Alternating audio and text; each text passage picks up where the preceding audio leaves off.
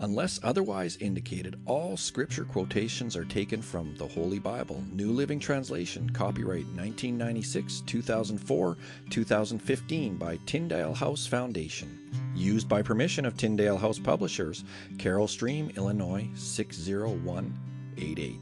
All rights reserved. Well, hello there and welcome to Bible in a Year with Bill. My name is Bill and today is September 8th. It's day 251 of our journey through the Bible this year. Today we're going to go back to Jeremiah and read Jeremiah chapters 42, 43, and 44. Then we're going to jump over to Psalms and read Psalms 48. And we're going to finish off today's reading with Revelations chapter 13. So let's get right into it with Jeremiah chapter 42. Then all the military leaders, including Johanan, son of Kareah, and Jezaniah, son of Hoshaiah, and all the people from the least to the greatest, approached Jeremiah the prophet. They said, "Please pray to the Lord your God for us. As you can see, we are only a tiny remnant compared to what we were before. Pray that the Lord your God will show us what to do and where to go." "All right," Jeremiah replied. "I will pray to the Lord your God as you have asked, and I will tell you everything he says. I will hide nothing from you." Then they said to Jeremiah, "May the Lord your God be a faithful witness against us if we refuse to obey whatever he tells us to do. Whether we like it or not, we will obey the Lord our God to whom we are sending you with our plea. For if we obey him, everything will turn out well for us." 10 days later, the Lord gave his reply to Jeremiah. So he called for Johanan, son of Kareah, and all the other military leaders, and for all the people, from the least to the greatest. He said to them, "You sent me to the Lord, the God of Israel, with your request, and this is his reply. Stay here in this land. If you do, I will build you up and not tear you down. I will plant you and not uproot you. For I am sorry about all the punishment I have had to bring upon you. Do not fear the king of Babylon any more, says the Lord. For I am with you and will save you and rescue you from his power. I will be merciful to you by making him kind, so he will let you stay here in your land. But if you refuse to obey the Lord your God, and if you say, 'We will not stay here,' instead, we will go to Egypt, where we'll be free from the war, the call to arms, and hunger. Then hear the Lord's message to the remnant of Judah. This is what the Lord of heaven's armies, the God of Israel, says. If you are determined to go to Egypt and live there, the very war and famine you fear will catch up to you, and you will die there. That is the fate awaiting every one of you who insists on going to live in Egypt. Yes, you will die from war, famine, and disease. None of you will escape the disaster I will bring upon you there. This is what the Lord of heaven's armies, the God of Israel, says. Just as my anger and fury have been poured out on the people of Jerusalem, so they will be poured out on you when you enter Egypt. You will be an object of damnation, horror, cursing, and mockery, and you will never see your homeland again. Listen, you remnant of Judah, the Lord has told you, do not go to Egypt. Don't forget this warning I have given you today, for you were not being honest when you sent me to pray to the Lord your God for you. You said, 'Just tell us what the Lord our God says, and we will do it.' And today I have told you exactly what he said, but you will not obey the Lord your God any better now than you have in the past. So you can be sure that you will die from war, famine, and disease in Egypt, where you insist on going." Jeremiah chapter 43. When Jeremiah had finished giving this message from the Lord their God to all the people, Azariah son of Hoshaiah and Johanan son of Kareah and all the other proud men said to Jeremiah, "You lie! The Lord our God hasn't forbidden us to go to Egypt. Baruch son of Neriah has convinced you to say this because he wants us to stay here and be killed by the Babylonians or be carried off into exile." So Johanan and the other military leaders and all the people refused to obey the Lord's command to stay in Judah. Johanan and the other leaders took with them all the people who had returned from the nearby countries to which they had fled. In the crowd were men, women, and children, the king's daughters, and all those whom Nebuzaradan, the captain of the guard, had left with Gedaliah. The prophet Jeremiah and Baruch were also included. The people refused to obey the voice of the Lord and went to Egypt, going as far as the city of Tahpanhes. Then at Tahpanhes, the Lord gave another message to Jeremiah. He said, "While the people of Judah are watching, take some large rocks and bury them under the pavement stones at the entrance of Pharaoh's palace here in Tahpanhes. Then say to the people of Judah, 'This is what the Lord of heaven's armies, the God of Israel, says.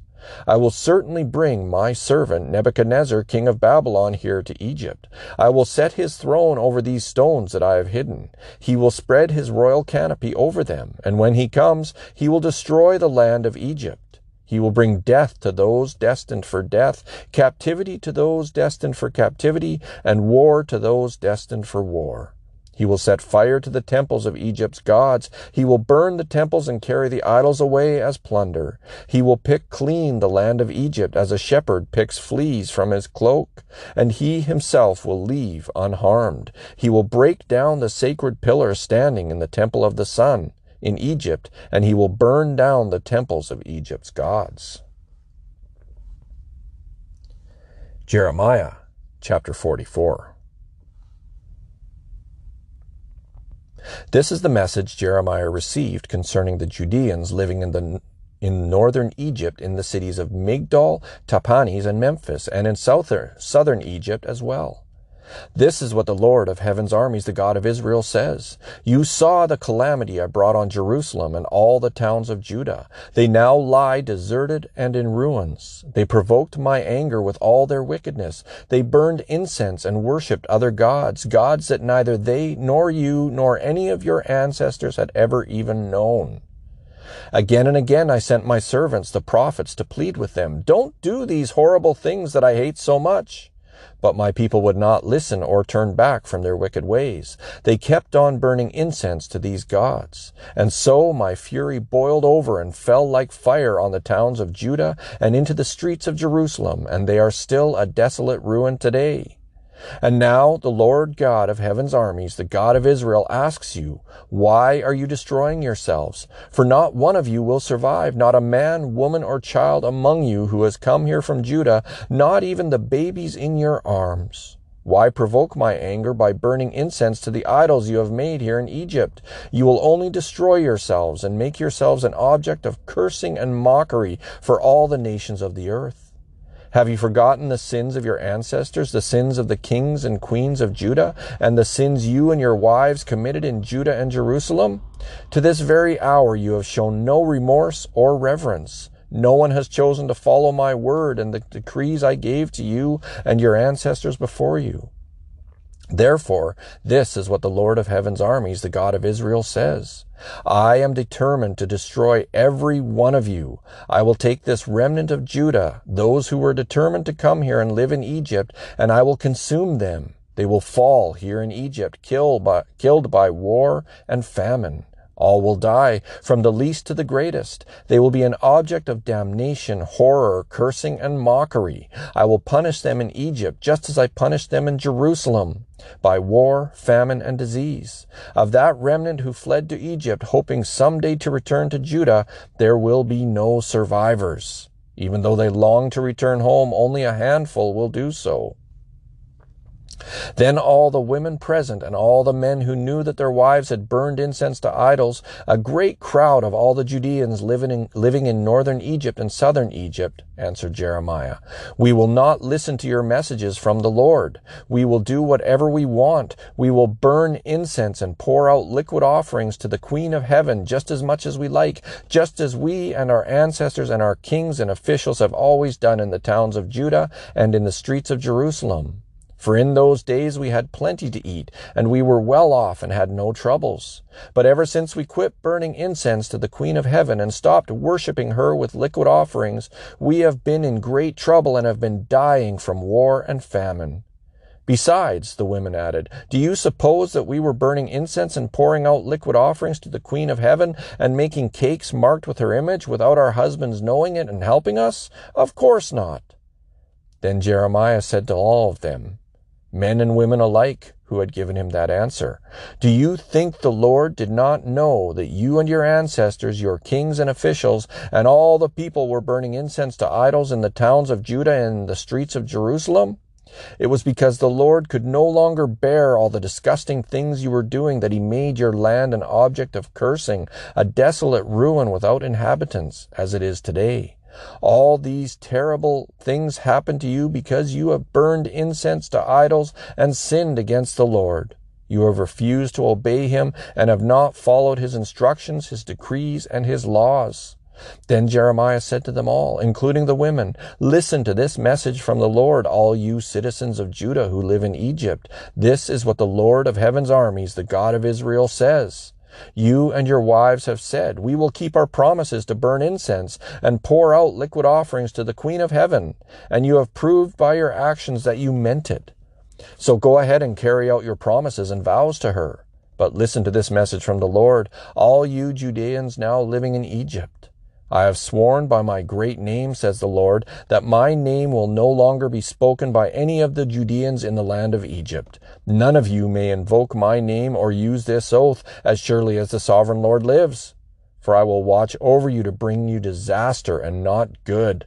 Everyone from Judah who is now living in Egypt will suffer war and famine until all of you are dead. Only a small number will escape death and return to Judah from Egypt. Then all those who came to Egypt will find out whose words are true, mine or theirs.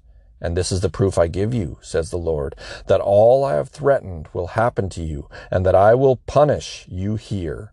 This is what the Lord says. I will turn Pharaoh Hophra, king of Egypt, over to his enemies who want to kill him, just as I turned King Zedekiah of Judah over to King Nebuchadnezzar of Babylon. The Book of Psalms, chapter 48. This is a song, a psalm of the descendants of Korah. How great is the Lord, how deserving of praise in the city of our God, which sits on his holy mountain. It is high and magnificent. The whole earth rejoices to see it. Mount Zion, the holy mountain, is the city of the great King. God himself is in Jerusalem's towers, revealing himself as its defender.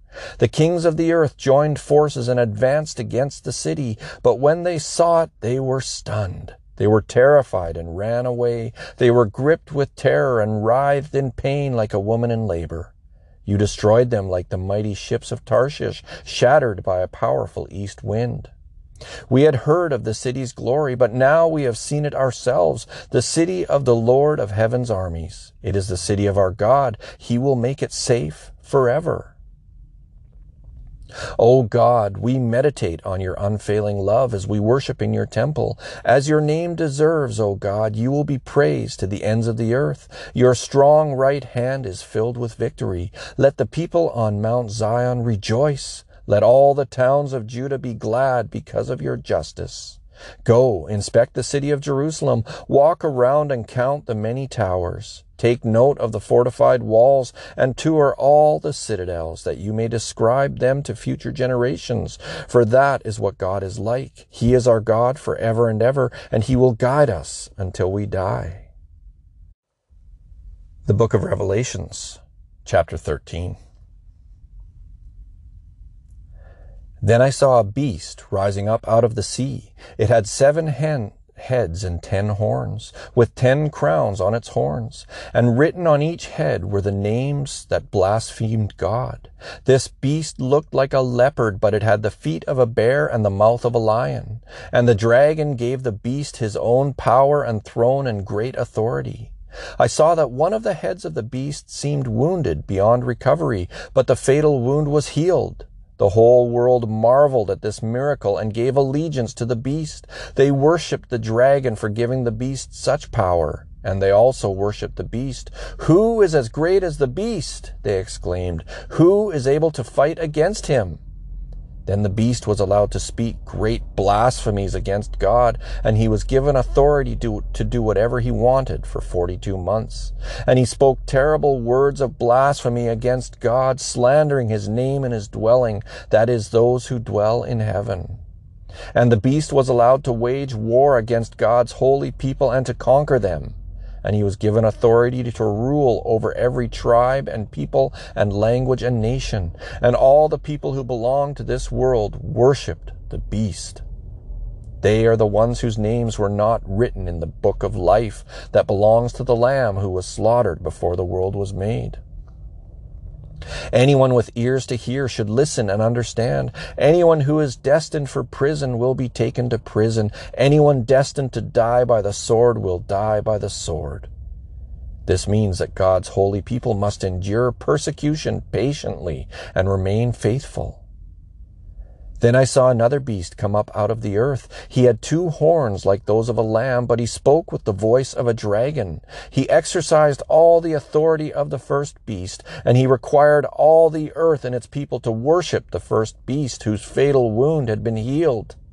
He did astounding miracles, even making fire flash down to earth from the sky while everyone was watching. And with all the miracles he was allowed to perform on behalf of the first beast, he deceived all the people who belonged to this world.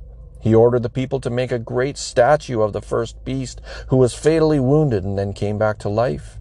He was then permitted to give life to this statue so that it could speak. Then the statue of the beast commanded that anyone refusing to worship it must die. He required everyone, small and great, rich and poor, free and slave, to be given a mark on the right hand or on the forehead, and no one could buy or sell anything without that mark, which was either the name of the beast or the number representing his name. Wisdom is needed here. Let the one with understanding solve the meaning of the number of the beast, for it is the number of a man. His number is 666.